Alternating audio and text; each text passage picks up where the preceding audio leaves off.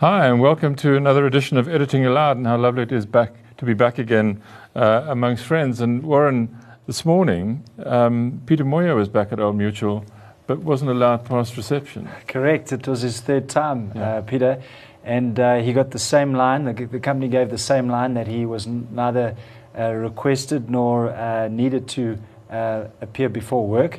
And it seems that the dispute seems to centre around the second letter of termination that Old Mutual gave him, which the company maintains is legally valid and was done correctly, whereas his lawyers are saying that that they had just gone to court on Monday to have that second letter attached to the dispute around the first letter, which the judge ruled was unfair on procedural grounds. They're saying that the second letter and the first letter, there's no distinction between the two, because the second letter actually referenced the first letter. So it's all getting a little bit technical there, but the net result is that he has not been able to return to work. It's getting technical, but also ridiculous. I mean, this is a major South African financial institution being drawn into what looks like a circus. Absolutely. Is it affecting the share price? I mean, is it? Absolutely, it has been affecting the share price. I think the last time we checked, it was about 10 billion rand. 10 billion rand had been taken because off of this. It's hard to pinpoint that in the market, but certainly when investors wake up and they see this dispute on the front pages of the Business Day, it's very unsettling for an organisation, and certainly for staff morale. When they see this. And just lastly, who are the big institutional shareholders in Old Mutual? If I remember correctly, I think the PIC is in there, but you've got a couple of the large private sector. I think Alan Gray is a large shareholder. Some of them have been using the opportunities to buy up shares given the weakness, because they think over a long term this will be a hiccup in the fortunes of the company. But even today, the share price was down about 1.5%.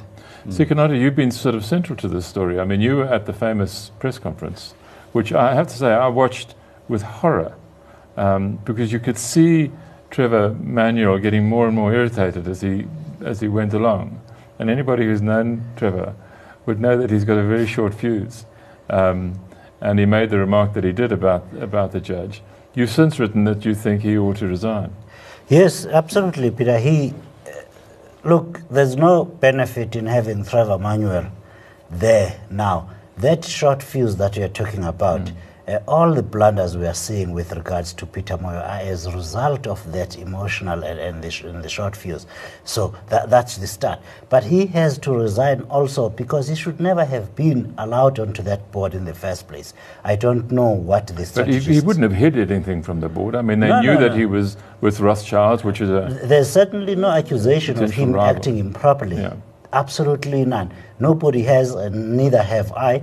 He's always, at all material times, recused himself where Rothschild's business is concerned. But the perception of the chairman being on both sides of the deal is, in this instance, and particularly when matters get this ugly, is totally undesirable. So from that, on that basis alone, Trevor Manuel should not be on the board.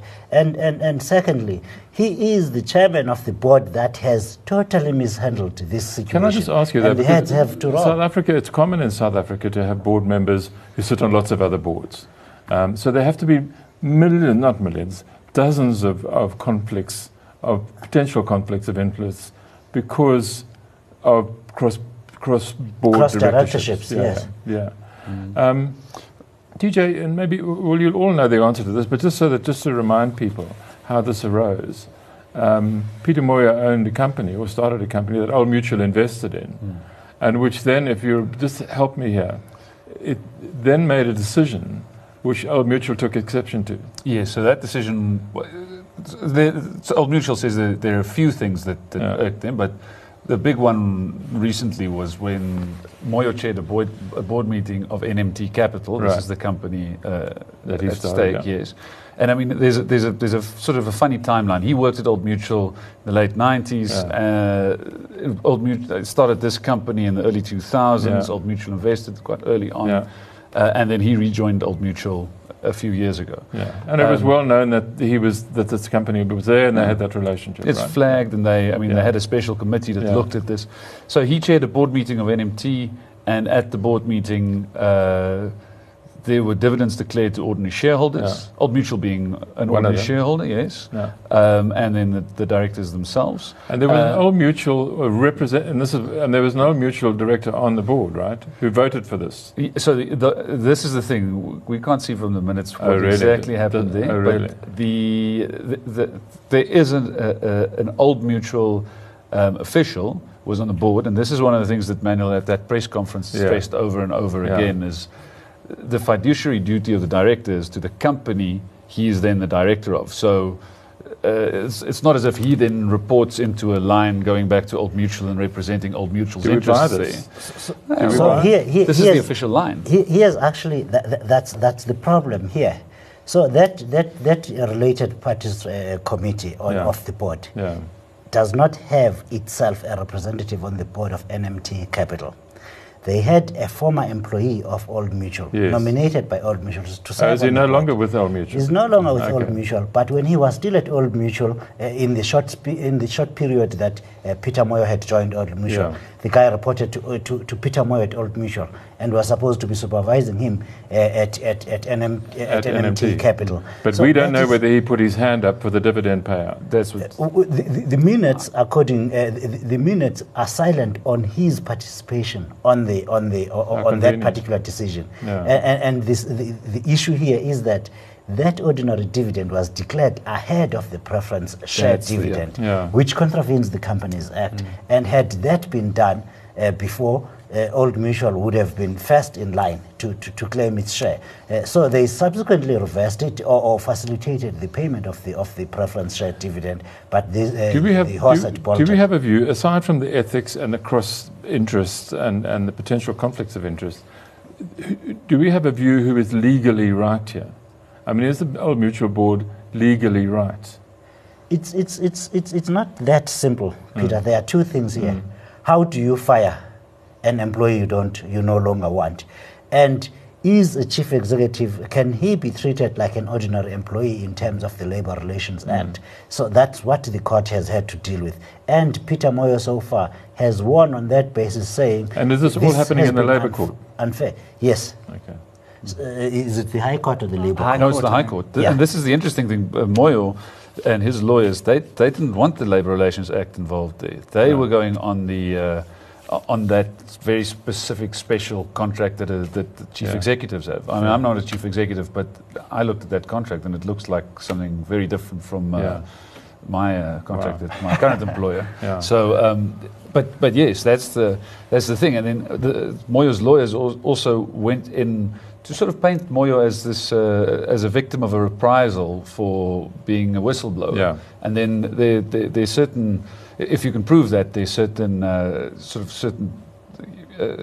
certain other legal ramifications that come into that. So that's the problem. That's why Old Mutual can't get further. So they want the merits to be heard of them dismissing him. So how does it end? What happens? I mean, do they fight until one of them falls? Here's my solution. Peter Moyo definitely cannot work there. He has to leave. He should never have been hired in the first place. Because of that relationship, precisely the same reason I say Trevor Manuel should not be on the board. Both of them have to be out. The conflict of interest, perceived or real, preclude their participation in the board. Both of them. They should not have been there. Now, Old Mutual has to really step up and appoint the correct people onto that board. Talking about appointments, Sikonathi, you'll know this. Jabu Mabuza, acting CEO at Eskom and chairman as well, executive chairman, said he would appoint the CEO at Eskom by the end of this month. Is he going to do it? Well, he has about 5 days left. Remember, the board has interviewed people. And obviously, what he meant is that we will give the minister a short list of 3 people, and the minister must make his appointment from there. And that we will do on or before the 30th of September. The interviews have been done. Short lists, I know, have been compiled. Do we know, do we know who the 3 might be? It's not yet in the public domain who the three are. You know who they are. Why don't you tell us? I'm not telling you, but I am aware some people have been interviewed. Quite serious people that really should. One of them put his hand up publicly, didn't he? For the life of me, I'm not going to remember his name. There's a gentleman by the name of Andy Kalitz. That's right. He's a native of Krugersdorp. He's been working for BP for the last 20 years. He did confirm that indeed he did apply for the job. Does he have a real shot? Look, if it is an appointment based purely on merit and on the ability of the individual to do the job, he's head and shoulders above everybody else. Then in the South African situation, there will be matters about black economic empowerment and all of that. That is when it becomes a political decision. Would they risk, do you think, TJ, making a political appointment out of the one thing that can sink this economy? Probably, yes. I think what a shocking answer. I mean, I'm not making the decision, but sadly, that's the optics and the politics are very important. This was quite an interesting conversation. Now, I always maintain, well, what does the CEO need to be hired to do at Eskom? I thought that the debt restructuring would be the key thing, but speaking to a couple of financiers, I think the debt restructuring is actually the easy part. The hard part is taking this massive industrial engine, which combines generation with and being able to organizationally separate which is where Kalit's experience in running a complex organization comes in, I suppose. Absolutely. He started BP's Canada gas business, and now Canada is a net exporter of gas. He's just established BP's gas business in Russia, and he's been out of South Africa, having worked at Eskom at senior levels for 20 years. So he's absolutely is he ex-Eskom? Yes, he's ex-Eskom. He left in 1996. Are there any other former CEOs of Eskom on the shortlist? Brian Dames? There are, except I'm not at liberty to name names at this point. Yes, there are former senior executives. They may or may not be a former chief executive. All right, but we don't want to read about them on the Daily Maverick. So, guys, on my phone, there's a story from a source which can't be named on this show, telling me that the South African economy is now in its 70th month of a downward cycle. Is it possible to leave the economic cycle, or are we still subject to it in some way? I mean, 70 months is a very long time. This hasn't happened since the apartheid years. I mean, since the state of emergency, this level of depression in economic activity. I mean, manufacturing, I saw the other day, now accounts for the same portion of economic output as it did in 1968. Sure. So it's 50 obviously, years. The service industries have grown and manufacturing, but there is a real crisis here. So how do you get out of it? I mean, Stephen Friedman, and I agree with him in today's Business Day, was arguing you've got to replace the skills that have gone with new ones. You've got to get some immigration going, but the Department of Home Affairs regards this job as to keep people out of the country rather than let them in. Did you see when Massmart appointed their new CEO, an American from Walmart? They had the little line in the appointment that subject to approval by the Department. Quite extraordinary. Do you follow this stuff at all, any of you guys? I mean, on immigration and the difficulty of getting skills into this country. Stephen Kosseff says we are 800,000 highly skilled people short in South Africa. Look, about 25,000 people have been leaving this country every year up until 2017.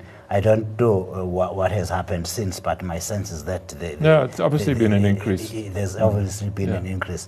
Now, people leaving this country don't need anyone's permission to leave. Sure. They just leave. Yeah. The problem with our Department of Home Affairs, as TJ points out, and indeed the whole setup, is that they regard their job as indeed keeping people out of this country when we desperately need the skills. We're not training our own people to any level as to be able to step up to the you table. can't train people unless you've got the skills to train them, and we don't have the skills to train them. Even in the educational institutions, we are failing to do that. We've dumped everything down, and 70 months of downturn, that's 6 years and 6 months. Yeah.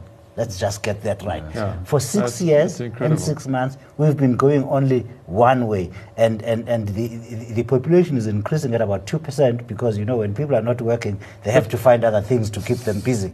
One of the reasons I presume that Cyril Ramaphosa put Aaron Motsoaledi in Home Affairs was as a reward for backing him in the leadership and keeping him in the cabinet.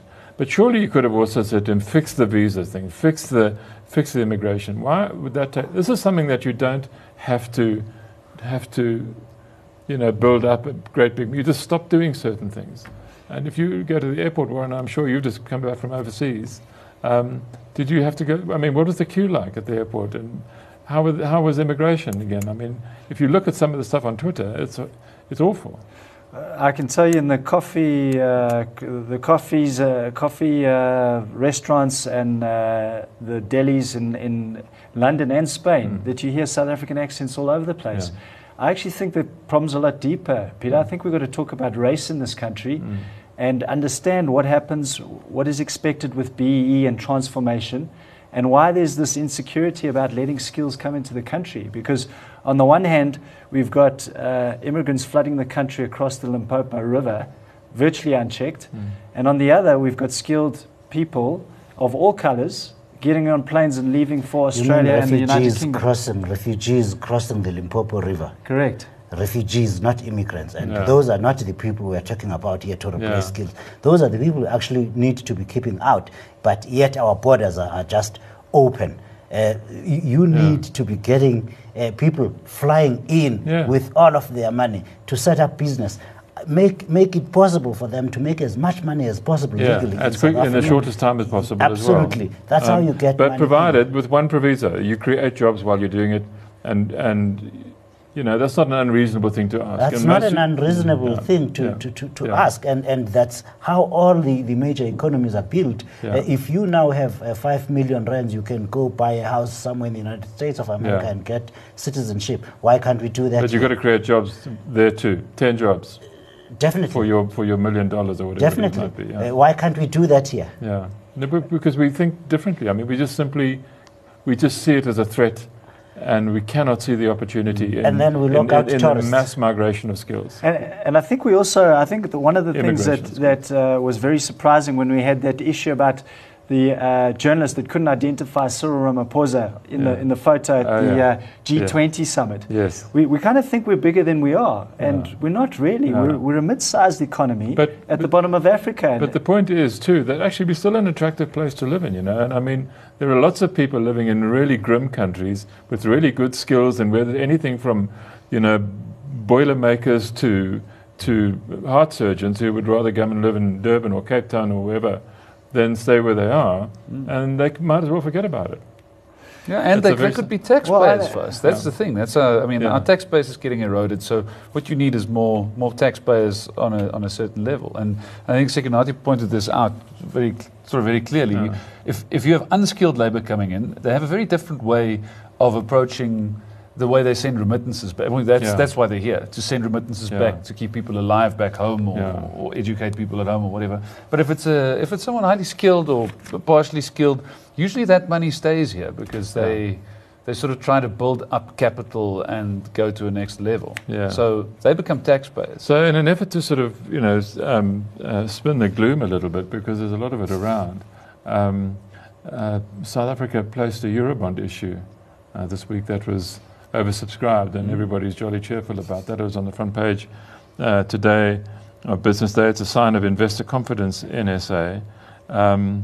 But that also may be not quite the story that should be told, I hate to be the bearer of bad news. I mean, it's positive that they've bought the bonds, absolutely. Yeah. When you look at the yields, it's quite 3% north of the equivalent US bonds, which are kind of the benchmark. Yeah. But just remember that there's about $15 to $16 trillion worth of money that is currently earning a negative yield, meaning if you put 100 euros into an investment, you might only get 99 or 98 These are bonds back. In other countries, in other words, other sovereign bonds. In largely the developed world. Right. So if you're a German pension fund manager and you're buying German bonds, you get a negative return, not a positive return.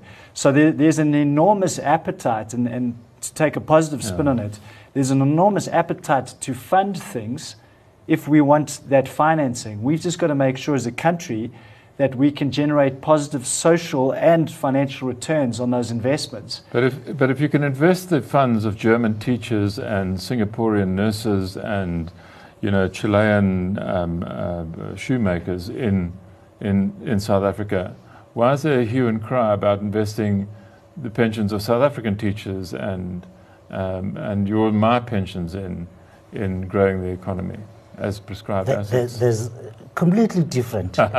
Completely different. The Germans and all of those foreign nationals bringing in their pensions here have got nowhere else to get 4.85% per annum.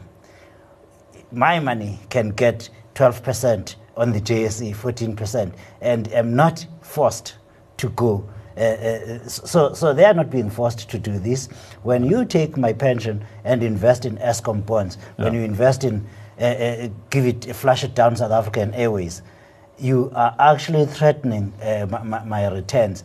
These foreign savers are bringing in only a fraction of their money, which is looking for homes, a positive return. 4.85% is not even the inflation rate in South Africa. Yeah. No, but it's interesting, isn't it, when you think about whose savings we live off.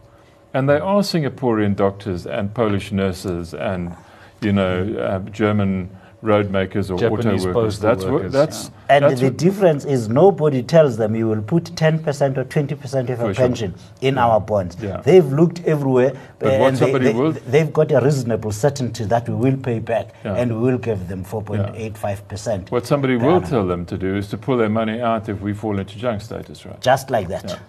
Within, you just click a few buttons and your money gone. Yeah. If my pension is in there, my money is going nowhere else, it sinks. Do you think people are aware of the fact that we live off German workers' pensions or Singaporean or Australian or whoever?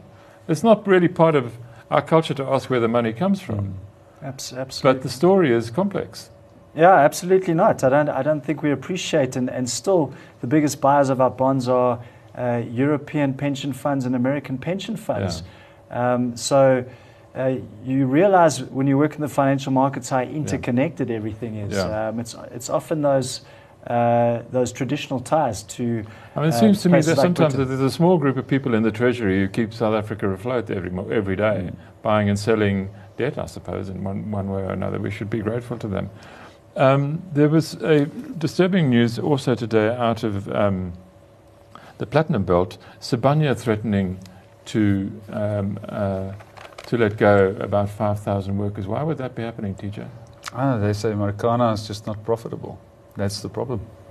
So, that's it in simple terms. So Sibanye bought Lonmin out of the Marikana mine, right? So Sibanye historically a gold producer. They were Goldfields, a South African asset spun off. What was this, 5, 6, 7 years ago?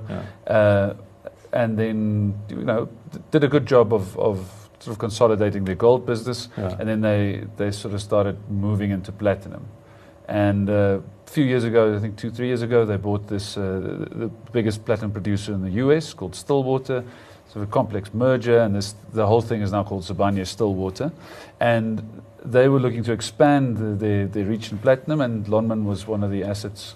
I can't imagine. So what's going wrong? Is the price gone south? Is it a question of the economy generally, or the price of platinum? The platinum price has been negative for quite a while, but there are other PGM, there are other platinum group metals that have made Sibanye itself profitable.